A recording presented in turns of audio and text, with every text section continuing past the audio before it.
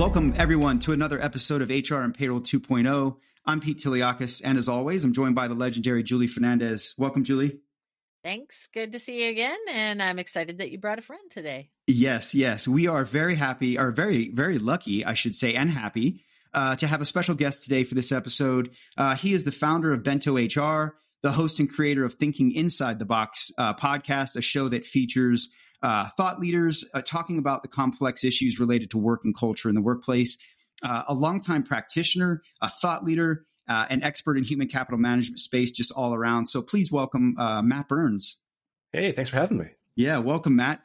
So for those that don't know you, I know that probably didn't even scratch the surface of your world, but tell us a little bit about what you do and how we could connect with you as well.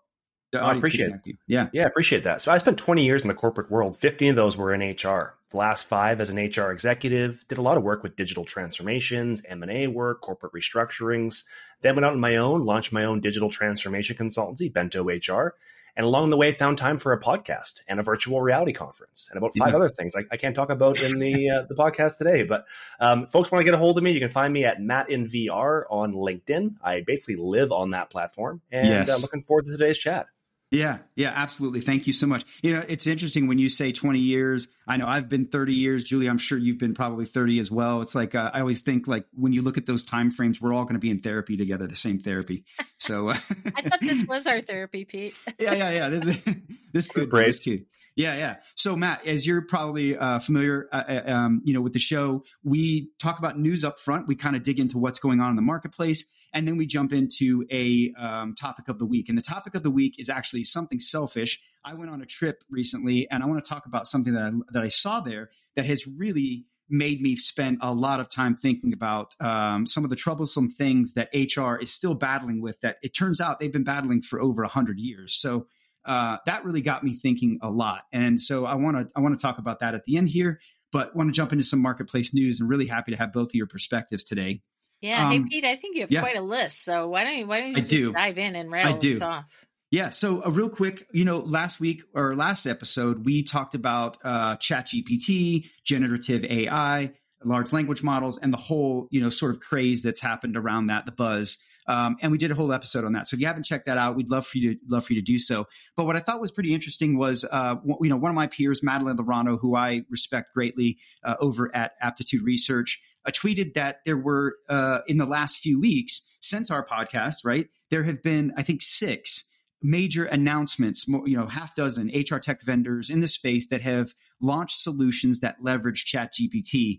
And those range, from various different, a lot of talent, to be honest with you, things like organizations like Beamery, Seek Out, Phenom, Eightfold have all put out some unique things.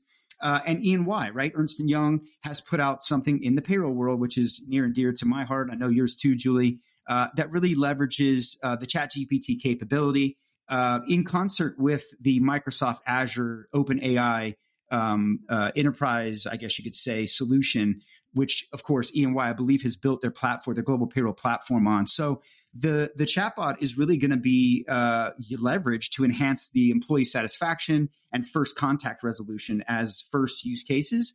But I think what you're seeing is that this stuff is making its way very quickly into the HCM space, and the end user is already getting to get their hands on it. So exciting stuff, and more to come, I'm sure. Yeah, and I know we'll have many more conversations about some of these news flashes, because it's always, starts on the provider side with a lot of things being announced. And then the question is, does it really make its way to the practitioners and to the clients, or does it remain kind of in that vaporware, that nebulous cloud stage? Yeah. Well, look, I think that all of these things, it's early stages, right? We talked about that on the podcast. There's a long way to go, but these are the first steps, right? Getting it integrated into interactions for things like, simple questions, right? That's the beauty of large language models. It can take massive sets of data. I think we talked about this on the podcast last time.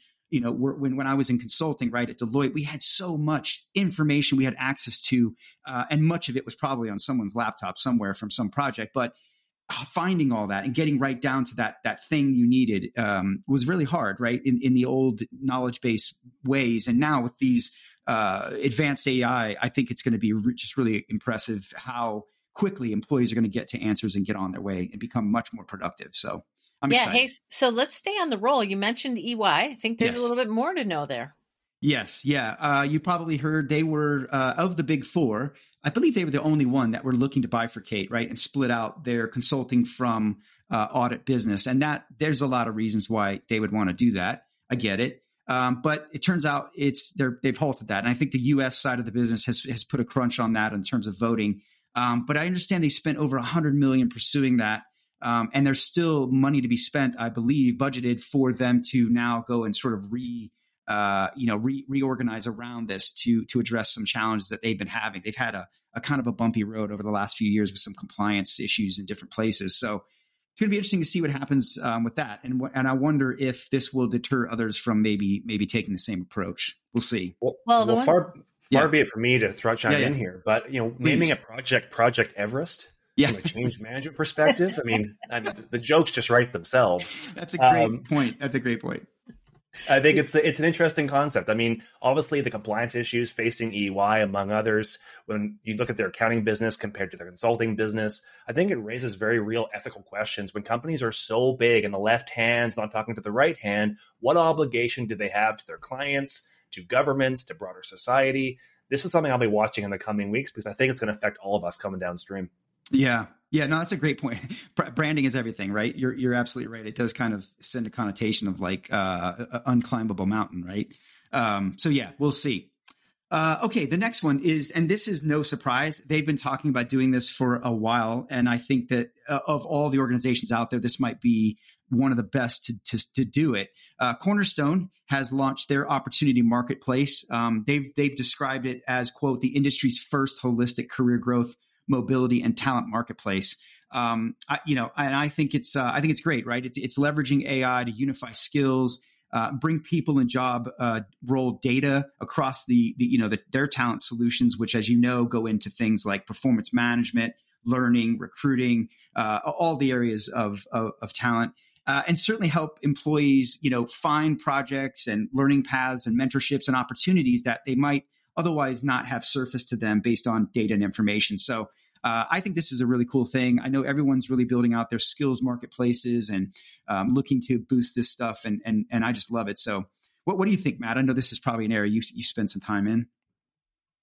Well, I think any opportunity to democratize access to tools is key. I think, we can talk about this in the context of many technologies, but most practitioners I speak with are just absolutely confused with what's available on the market. It seems like every day something new is entering in, promising to save all the world's problems and make everything better. And the ability to have an aggregator like Cornerstone bring some of these things to their client group, I think is a win for that group. Yeah. Yeah, absolutely. Absolutely. I still think they're the king when it comes to learning, for sure. And the other areas that they have integrated with that are very robust. I've spent a lot of time with Cornerstone over the years myself.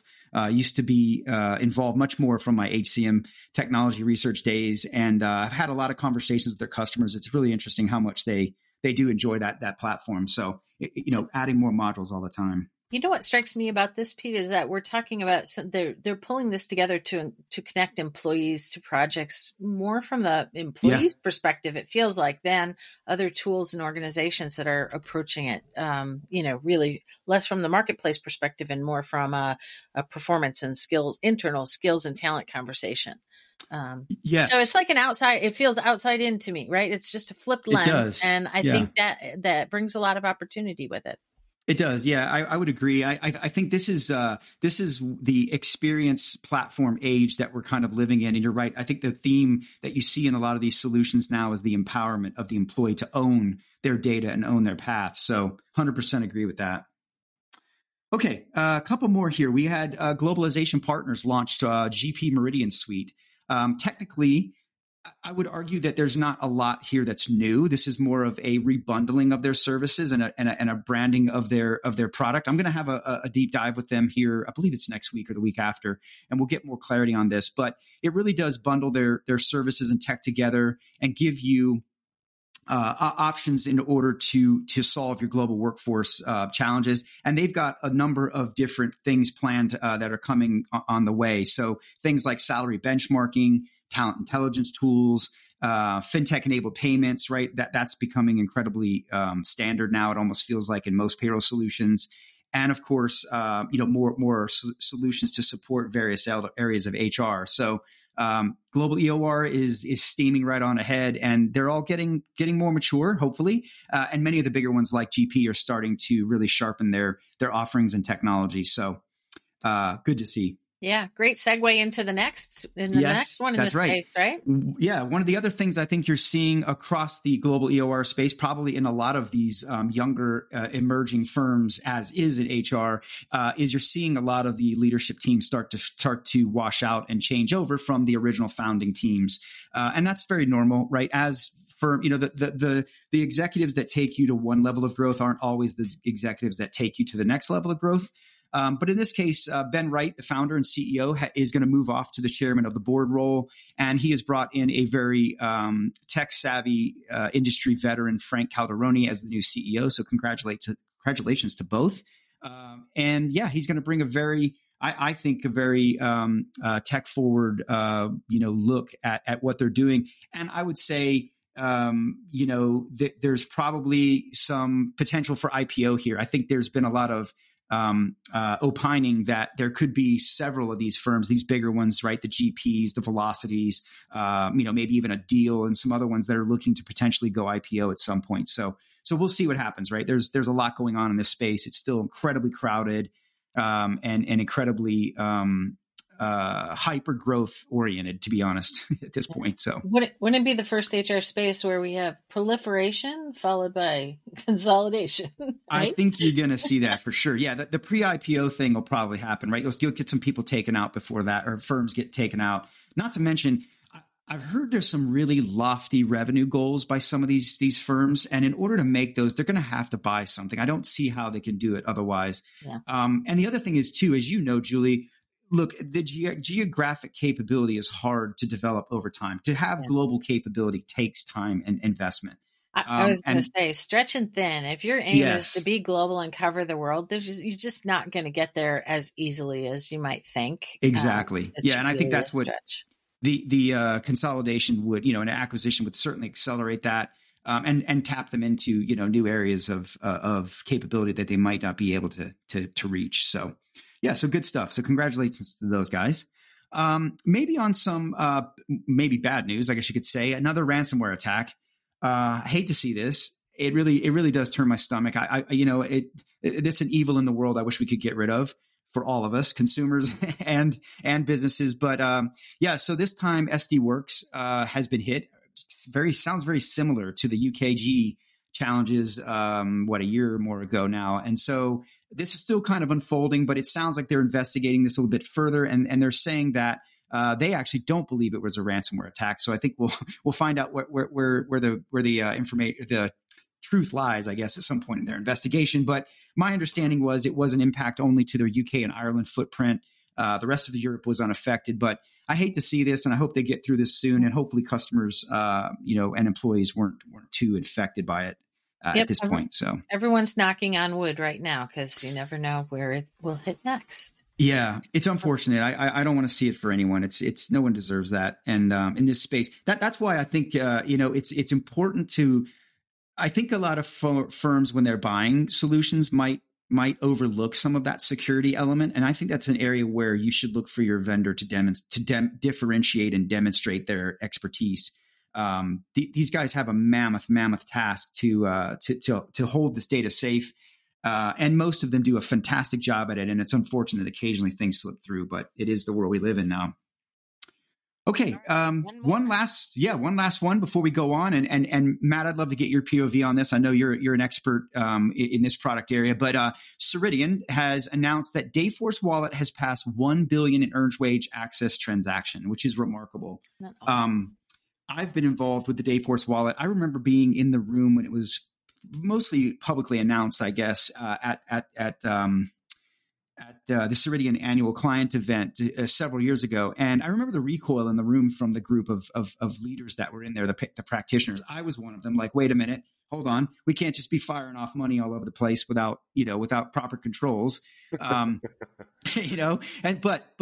this is fundamentally part of payroll now, right? The earned wage access is a tremendous flexibility enabler. It's a massive, from my research, it's almost arbitrary to payroll. It's almost helpful to payroll. And at the end of the day, it impacts so much more on the talent side, retention, recruiting, referrals, you name it, engagement. So many things go up on the other side of the spectrum that I think it really should be looked at more as a talent enabler and an engagement driver than a payroll solution. But it does need to be fundamentally native. It just needs to be standard to what you're doing. So kudos to Dayforce Wallet for innovating and leading in that area.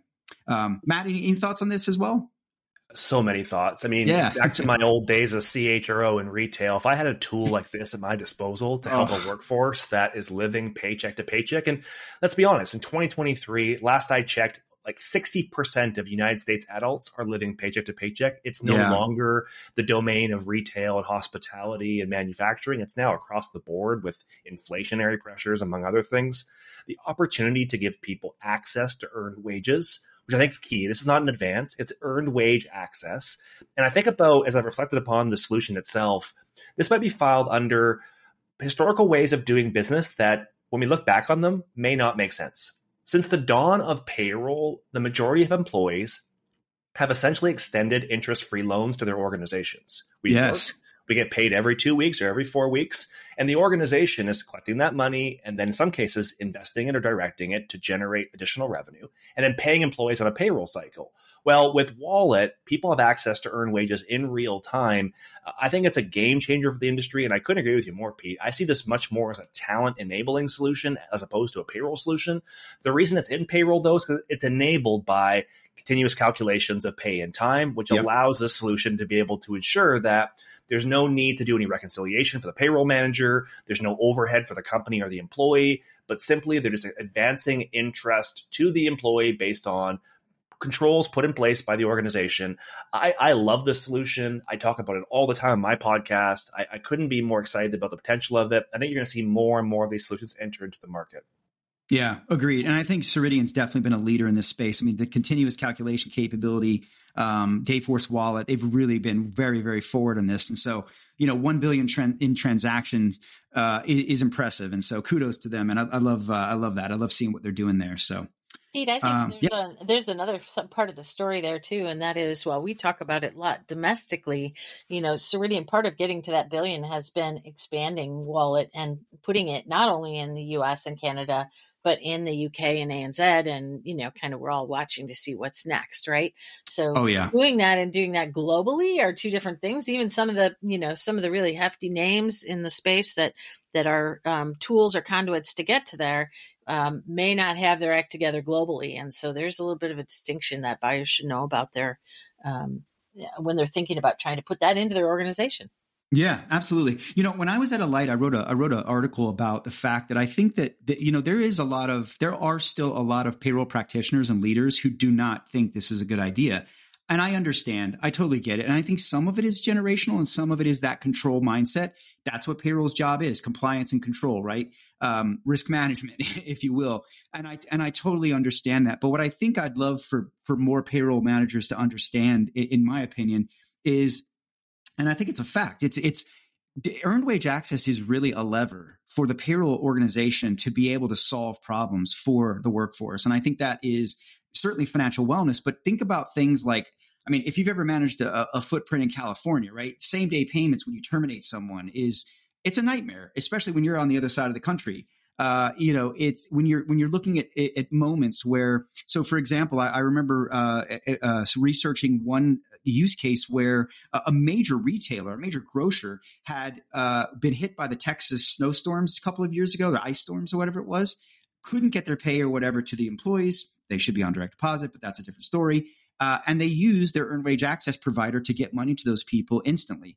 And I thought those use cases are a lifesaver to the payroll practitioner who's out there trying to make it happen and make magic happen every week. So, you got to look at it for all the benefits that it brings, and not just, kind of attack it from the controllership perspective, because it is counterintuitive if you want to be honest at first. So well, and Pete, think about, for payroll managers, how many times they're approving off-cycle pay runs, cash advances. Like I get hives thinking about the amount of times I had to sign off on a pay advance to an employee that was going through a difficult time. And frankly, did we really need to understand the details of providing, paid access to people? In some cases, maybe, but in other cases, it's a very personal issue where an employee has to go to a payroll manager, explain why they need advances on their pay to earned wages. This provides a tool for payroll managers to do more valuable work and to essentially separate themselves from an administrative process that most of them that I talk to don't like doing anyway. So exactly. if we want to invest our time in more value-added activities, we have to stop doing some things.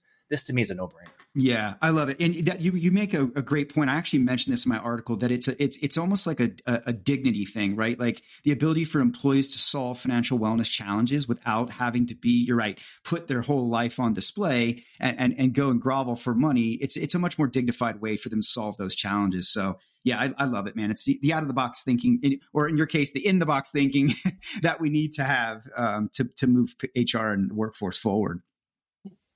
Okay. Anything else you guys want to add on those topics before we jump into our fun topic of the week? No, like what a laundry list. This is the power of having an analyst in your back pocket podcast, right? Yes. Thank you. So look, selfishly, this episode is a little bit about my what's been keeping me up at night. And I know that's a cliche thing, but ever since my trip to Asheville, I don't know if you've been to Asheville, North Carolina. Julie, have you been? Only for work. Only for work. Okay. It's a beautiful town. Matt, I think we talked. You said you hadn't been either, right? On the list. Yeah. Okay. Go. You should go. It's a great place. Art, craft breweries, amazing food. Just a beautiful town. It's a river town. It's a mountain town. I mean, it has everything you'd want for a great weekend. So my wife and I went. We had never been. We lived 3 hours away. We made the trip, and we were privileged to actually tour the Biltmore Mansion. Or the Biltmore House, as it's called, and it is not a house. It is a massive 175 square foot, 250 room mansion, the largest private home in the United States of America, right? To me, I'd say that's the closest thing we have to a royal palace here in America, if I may. And so what's amazing about this is, right, you're walking around, you're looking at this. I mean, it is, I mean, think about the Vanderbilts at the time, the family that built this. I mean, I believe they were the wealthiest family in America, potentially, if not maybe one of the wealthiest in the world. And they had an amazing vision for building this. The family member that did, and it's actually a incredibly excessive place, right? I mean, let's be honest. It's 175,000 square feet is ridiculous, right? And it was actually built by one of the Vanderbilts who was single at the time. That was kind of the joke they tell you on the tour, like, yeah, a single guy living in this huge house. But he had this vision, right, for having this beautiful home, and it's amazing. It has everything you can imagine. And one of the things they talked about is like all the innovation that was inside of it, things that were just not available to regular people at the time. And one of the things that's really interesting to me, fascinating to me, was I had the opportunity to go into an area. I think it was actually kind of in the basement area, and they had this exhibit for the workforce. Well, naturally, I gravitated down there and started reading it. And I'm going to share some of my photos from the exhibit. But they had two elements of the workforce exhibit that really just drew me in. One was around innovation, and one was around the challenges that they were facing. And surprisingly, despite the fact that they had not only innovation in the home for comforts, they had innovation at their hands and at their disposal to build and construct the home, right? So they had capabilities and tools that other construction projects had not had. So by all means, they were a very innovative workplace, right? Let's just level set there. But what's interesting, there were three things that came out to me that I was shocked that they were dealing with as a workforce and as a project that we are all still dealing with today. And keep in mind that this project took, I think, 6 years, 5-6 years, completed at the end of 1895. So we're talking 128 years later. We're looking at the exact same issues, right? And let me maybe just hit those real quick. So the first one was productivity, right? Despite the fact that the first of the kind project required this massive workforce, right? They still had, despite having this leading edge technology and innovation that they were able to use at the time, right? Still had a need for this sizable workforce, right? So productivity was a real problem, right? The other issue they had was not enough skilled workers, not enough artisans. There were just not people available in the area that could do what they needed and wanted and aspired to do in this home. And so a lot of what they were doing was going abroad and bringing people back to the job site and employing them to be the artisans to make this stuff happen, right? So productivity and skills were a problem. And the third one, surprise, wellness, pay equity, and fundamental worker rights were a challenge. So I'm sitting here looking at these three things and I'm thinking, this is 2023. We're talking about these same exact issues today. How are we 120 years on and HR and the workforce are still in the same space that they were, tackling the same problems that they were 128 years ago? And that's where our discussion begins. I really want to open this up and I want to figure this out because in full candor, I started to write an article about this, and Julie will attest. I got a little, I feel as though I held back because I didn't publish it because I felt like I was coming off as though I was blaming HR. And while I think there are some self-inflicted ways in which HR has prevented some of these things from progressing, I also think that a lot of it has been out of their hands for many reasons. So that's where I want to get you guys to give me your thoughts, right? Let's kind of get this going and talk about what you think. I mean, are you shocked by this? Do you think this is HR's fault? I mean, what do you think? So, Pete, I'm going to start by saying, I've had some time to think about it since looking at your initial, kind of your initial thoughts, which is just a great conversation starter. But I think, I think in those days, it might be fair to say that HR wasn't an established function at that time, right? Yes. So the first thing that I thought about was, how, this is a great point to make. How is it that, we're still, 120 years later thinking about the same stuff? But then I thought, I bet there wasn't, HR dealing with, the workforce that was trying to do what was happening in the build and all the construction. And so we weren't a function yet. Not a really well-established one. And so that, that might let us off the hook for a few years anyways. Yeah. No, that's a perfect point though. You're right, right? There wasn't, we didn't have Workday and SuccessFactors out there helping fuel our workforces. We didn't have artificial intelligence and ChatGPT, but I don't even know if we had work. I don't even know if we had HR.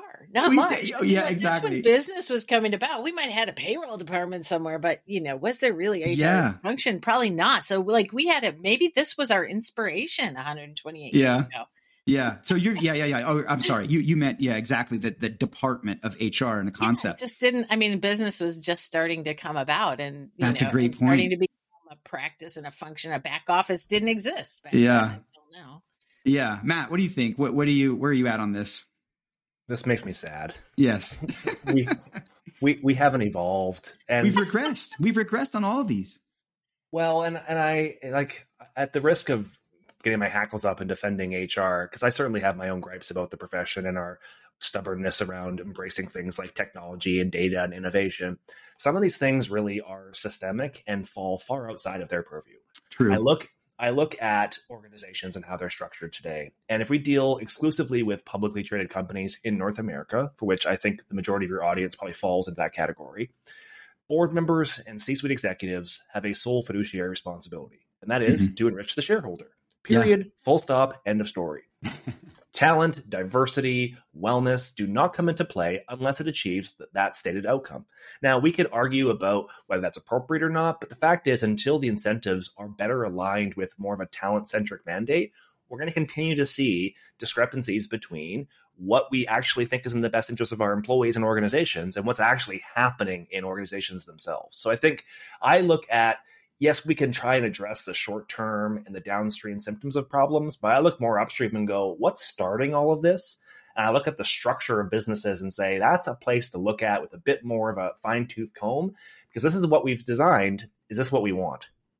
Yes. Yeah. No, that's absolutely great point. Great point. And you're right. Look, fundamental human rights were really not where they needed to be at the time, right? Human equality was just a problem in America, period.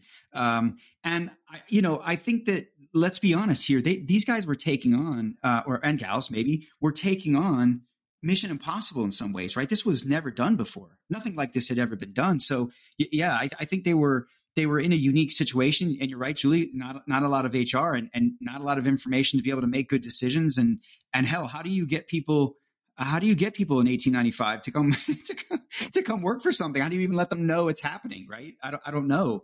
But yeah, just fascinating stuff here. I still feel like I maybe have rosier glasses on in this space than my initial reaction, and I don't think it's defensiveness. I think there's a lot of things that feel like Groundhog Day, right, over the last 100 plus years. But I also think that we have to kind of look at it as, crawl, walk, run. Yeah. We've had iterations and iterations. And one of the things that I feel like HR, has progressed in, and yet we just keep reliving it over and over again, is with each new wave of technical revolution, right? Yeah. We find ourselves chasing productivity, one of your key points, through, those advancements. And so maybe we still feel like we're, like now ChatGPT, right? Or other automations, like, will they get us where we're trying to be? And yet I can't help but think that we've gone through 4, 5, 6 generations of really formative and transformative technology changes. So, getting a technology at all, right? And a computer had to be birthed before we could get to office suites and make things usable, before we get to, ERP type systems and big hairy stuff, before we get to SaaS, right? And so I feel like, yeah, we're still chasing the productivity, but we really have evolved from having nothing. Oh yeah. Oh yeah.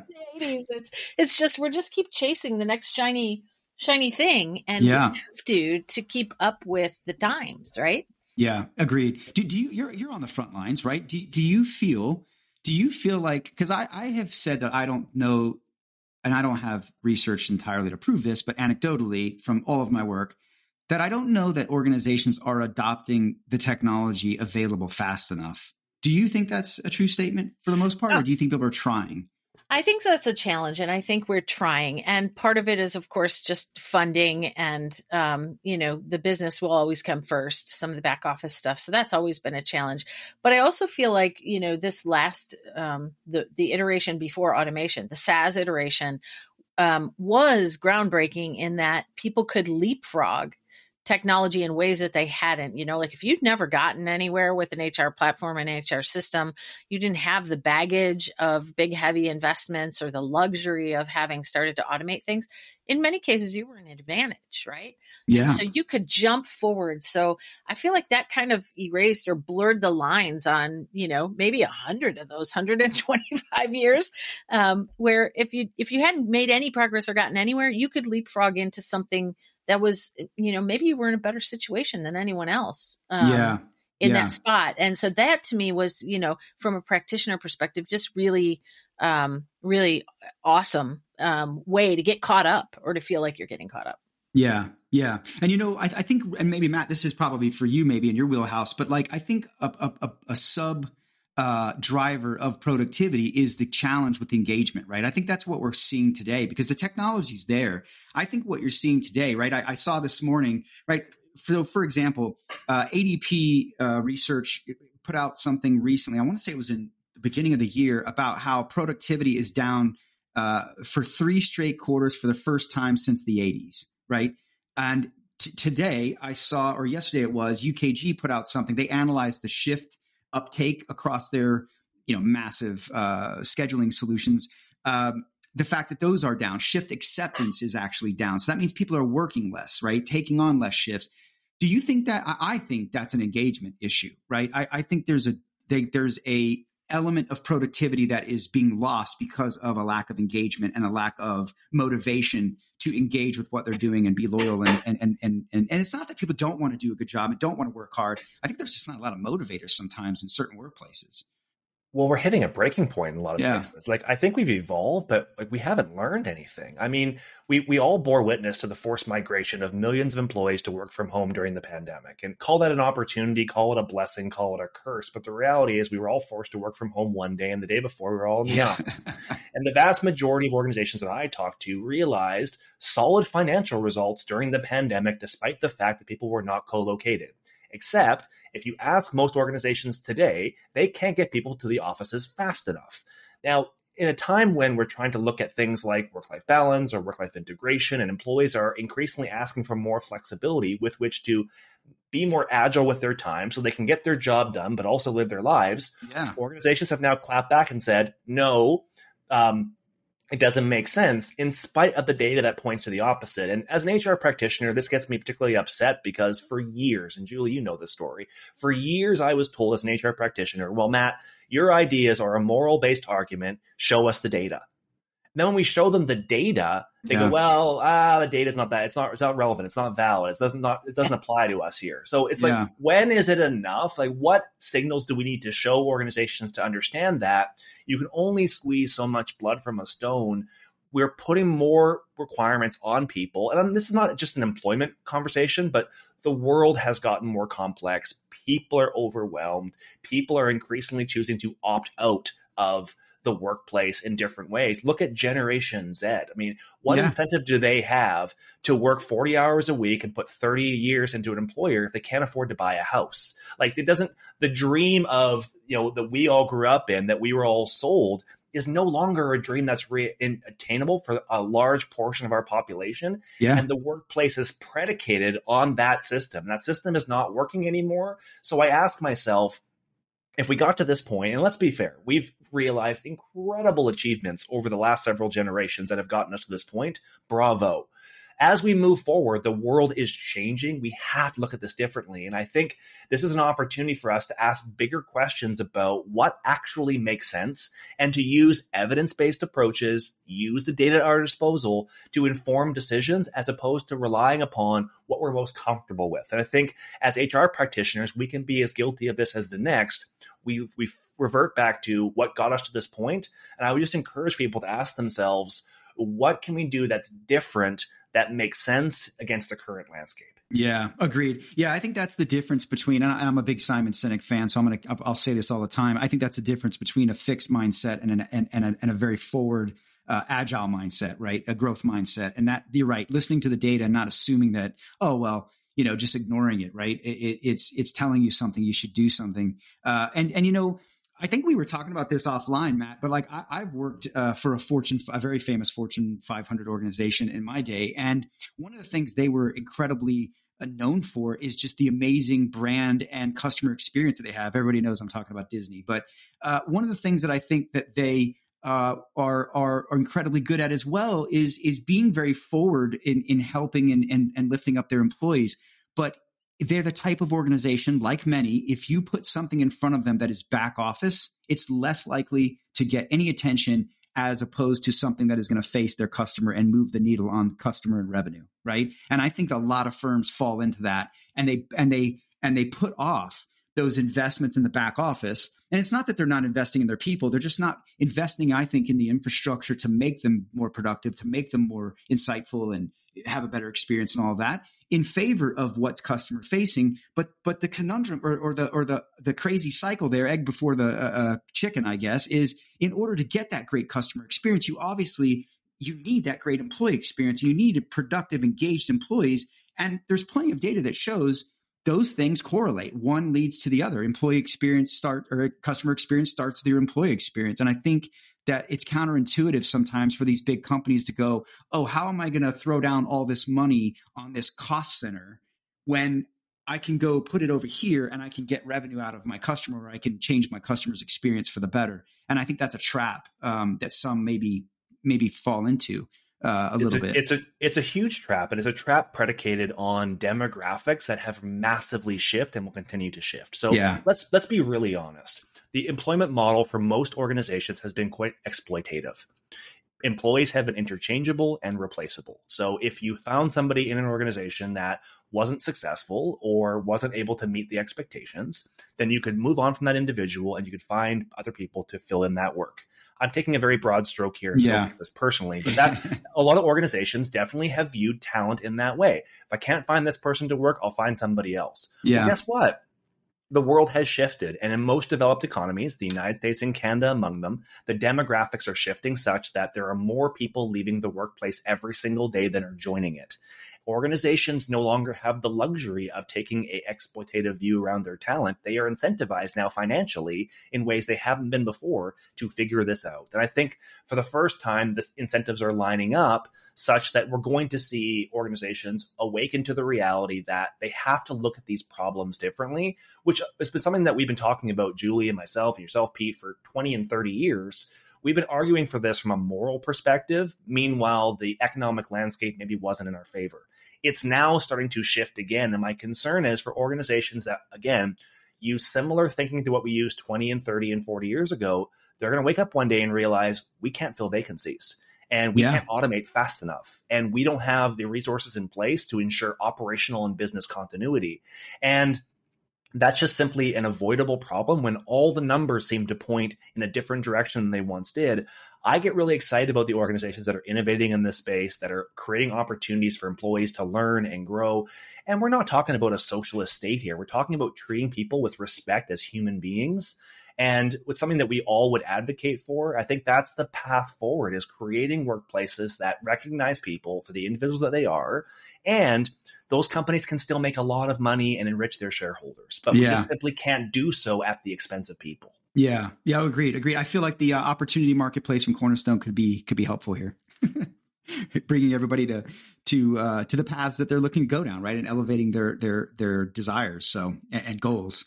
So I think there's a bit of a built-in challenge. There's a bit of a built-in challenge here too, because of the speed and the access to information that we have today. This is going to be a topic that everybody is bantering around. But when you think about such a dramatic change in how we engage with talent, or how we look at the workplace value proposition itself, real transformative change oftentimes comes from, 10% of the population. It really doesn't usually come from the critical mass, right? And so, since you brought up the Biltmore, the Revolutionary War, just prior to that, I think I read somewhere that 10 to 15% of the population was actively engaged in that. Well, 80% plus were, on the sidelines. And so here we have, I'm expecting that really meaningful change might come from a similar 10 to 15% that kind of figure it out. In the meantime, there's 80% of, everyone that's making noise about this, right? Yeah. And it just makes it harder and harder to see or to identify who is innovating in this space and what will the new model shake out to be. Yeah. Agreed.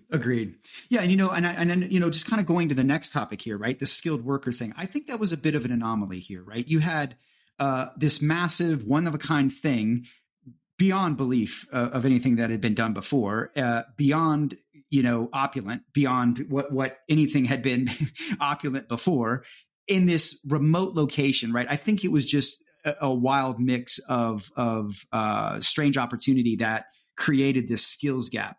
And I think we will figure that out eventually in our world, right? It's going to take a full court press of, I think, government agencies and employers and employees and schools and universities all coming together. And there are nations that are better at this than others. I would point to Israel as a great example of how they're skilling their workers, or at least from what I've read. And so I think that the skills situation here in this case was very much an anomaly. And I think it will get better. And to Matt's point, I think it's going to take using data and making investments, and everyone. I think there's a lot we need to do from an education system perspective to fix this too. But I think this was a bit of an anomaly for this crowd. But what are your thoughts, Matt, on the whole skills element issue? I love this conversation. Yeah. I don't come from a traditional career background, educational background. I, like a lot of folks, grew up through the ranks of a corporate setting and acquired experiences that ultimately inform my education, not the other way around. So I have a strong bias in terms of collecting experiential opportunities and applying them in your life. And I think about the opportunities that organizations have to afford their employees, to give them opportunities for stretch assignments, stretch goals, opportunities to be exposed to different projects. And I see a wealth of knowledge that's untapped in organizations if you pair the right people to the right kinds of opportunities. And I get really excited about that future. I think, in a lot of ways, our traditional institutions, education among them, has gotten us to this point, but no longer makes tons of sense. I mean, there's lots of good science that points to the fact that most adult learners do not learn through recitation and memorization and lectures and PowerPoints. But that seems to be the predominant model still offered by most contemporary and modern, air quotes, universities today. Whereas other tools that more deeply embed learning, like experiential opportunities, for example, are ubiquitous in the corporate setting. So I think I get really excited about this space, actually, because I think organizations here can take the lead on skills training, ultimately in their own best interest, but in the interest as well for their employees. Yeah, agreed. For their survival, they've got to do this, right? They got to get these people ready to go and be able to handle their strategic goals. And I think that, it's interesting. We were talking about the fact that these artisans were being pulled from other countries in a lot of cases. I think back, I wonder if there was compliance and all that, right? It was no global EOR back then, but, it's this is a challenge. And I think we've got to get our workforce right. GDP is slipping, at least in our country. We've got to get the productivity and the skills go hand in hand with making that happen. So last one here, and then we'll get wrapped up, right? Worker rights and wellness. We're still talking about this. And I listen, I think a lot of this people first stuff is lip service by some of these companies because it's become popular to say that and trendy. Oh, you got to do that, right? You got to seem socially conscious. But it's pretty simple, right? Treat people fairly. Look at people for what they bring to the table, what value and skills they offer, how they contribute to the team, and how they can help you achieve your goals, and pay them fairly. I don't understand, and I believe it's very systemic, and I'm sure there's a lot of factors here. But why the heck can't we get this pay equity? And maybe certainly the wellness part of it, I think, can even be added up to the two things we just talked to, right? Engagement and just the type of work we're asking people to do, and the monotony of some of the things that they're still doing out there. Where technology hasn't been applied to it, or the fact that people just aren't skilled for what the new work looks like, and this is going to become important with AI getting more proliferated. But how is it we can't get paying people fairly? That just seems like a no brainer to me, right? What is it going to take? Well, I feel like we have a conundrum here, and that is, when you try to tackle these issues, you want to institutionalize things, right? Yeah. And so we've addressed things in HR over the course of many years, to create compensation bands and ranges, and to create structure, right, that will allow us or guide us in doing that. And anytime we come to a transformative phase like this, we're saying, look, it's not hard. Just do what's right. And then there's the other side of the house that says, well, but if you're just doing what's right, how do you know if you're doing what's fair? And yes. then, you try to institutionalize things, and there's a dichotomy between those two things that really makes it, difficult for HR or for any company to try to figure out, what am I going to do what's right and to do what's fair? And how do I measure and balance those things? Is maybe harder than it seems, because they might not go in the same direction. Yeah, no, that's a good point. I hadn't thought about that. Matt, what do you think? I actually have a lot of optimism on this particular segment. I think again, if we look at the incentives, organizations are incentivized to ensure productivity, which the ultimate form of productivity is availability. Yes. And we're entering into a world where we're a knowledge-based economy, and there's a clear scientific links between intrinsic motivation, discretionary effort, and output. And organizations realized this during the pandemic by increasing the amount of services they provided in mental health and access to wellness services.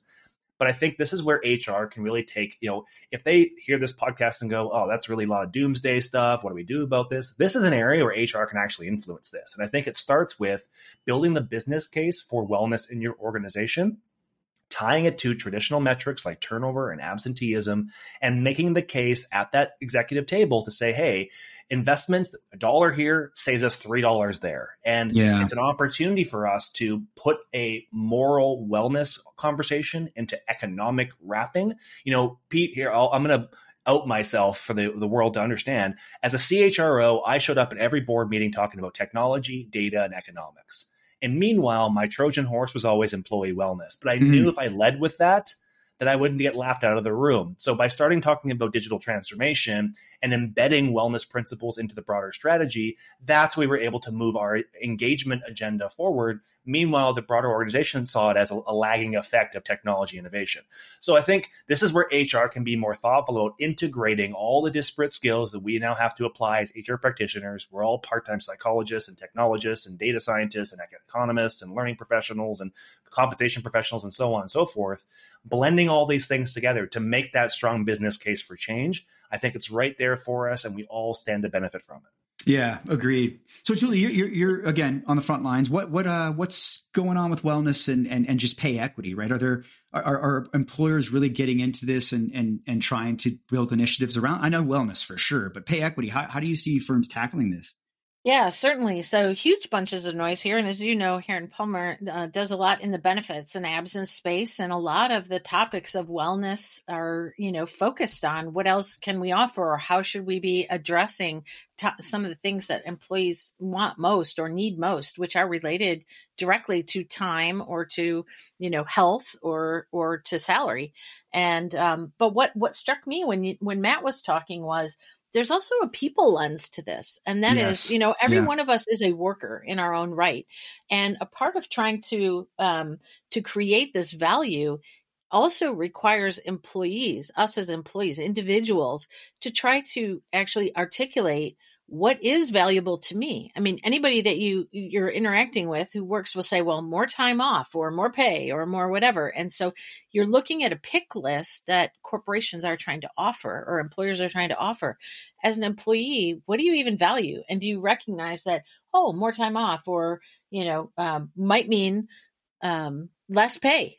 Is that an okay trade-off for you? Right. And I don't think that we're at the place right now where individuals really can articulate what that value proposition is for them. Instead, a lot of times we're responding to programs that are being put forth or benefits that are being put forth, or, I want equal this or equal that. Well, you could argue that, but then can you still argue that you need extra time off, once a month when you aren't feeling so good, right? I mean, like there's these things are at odds with each other and everybody values them differently. So, that I think is the challenge. Yeah. That's a great point. Well, look, I know we're getting kind of long here, but anything to add before we wrap up this discussion and maybe just talk a little bit about where we're going to be next? Anything you guys have additional here? I always say this, but we could go on and on, I think, for sure. Anything else to add? Not for me. I'll defer to Matt because he's our special guest, and I've enjoyed getting to know him a little bit better and hear his perspectives. They're awesome. I'm really excited. I think this is a really great opportunity for all of us, HR professionals, business professionals alike, to look at things differently than we once had. To Julie's earlier point, we have tools that we did not have to our disposal. I think back in my early days of HR, filing paper into filing cabinets and arguing over the benefits of digitizing anything, to now talking about, generative AI and virtual reality and machine learning. And I think what an incredible opportunity. And I would just encourage individuals to keep listening to podcasts like this, keep following people on LinkedIn, collect the knowledge from your community, and make more effective change in your organization. So I'm excited about the future. Yeah, I love it. And thank you so much for coming on, man. We really appreciate this. This has been a great discussion. I've had fun. I appreciate you guys entertaining my silly thoughts around this craziness of 128 years of the same HR problems, right? So look, before we wrap up, as always, we want to give a quick update about where we'll be. So Matt, maybe you could go first. Like where can folks, I know you talked about some of the ways to connect with you, but what's coming up for you on your agenda that we should highlight? Oh, it's post-pandemic for me. I'm on trains, planes, and automobiles. I'll be in New York City, Atlanta, Boston, Charlotte. Just got back from 2 weeks in Europe, spent some wonderful time at the Lego HQ in Denmark. That was amazing. Cool. Yeah. Like there's just so much great stuff going on, and love talking to HR people about anything and anything culture. Find me on LinkedIn, Matt in VR. Otherwise, check me out on the podcast, Thinking Inside the Box. Yes, absolutely. I'm a subscriber. I love it. I think it's a great show. You should all check that out. Julie, what about you? Where are you going to be? What's going on for you? I've got a bit of travel coming up myself. So I'm going to be in Dallas at the end of the month and then Chicago early in May. And I think, Pete, I'm joining you at the Payroll Congress Yes. Mid to late May. We'll be doing some talk sessions there. So hope to meet some folks there as well. And we have, I'm doing some quarterly webinars. So skills and talent intelligence is the topic of a May 23rd webinar that we're doing with Dave Polachek, who's my colleague. And so a little bit more on skills and talent intelligence and actually making that tangible. Yeah. Awesome. Yes. And Dave is a alumni of our show as well. So make sure you check him out at his podcast on analytics. That was a really good one. How about you, Pete? Where are you headed? Me. So next week, I am going to be on with the executives from OneSource Virtual next Wednesday, April 19th. We're doing a webinar discussion on how to maximize your investments in people and data through the payroll operation and payroll operating model. So please check that out, especially if you're a Workday user. That is one I'd love to have you join me with.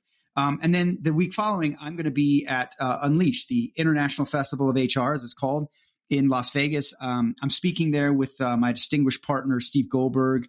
We're going to be talking about org agility.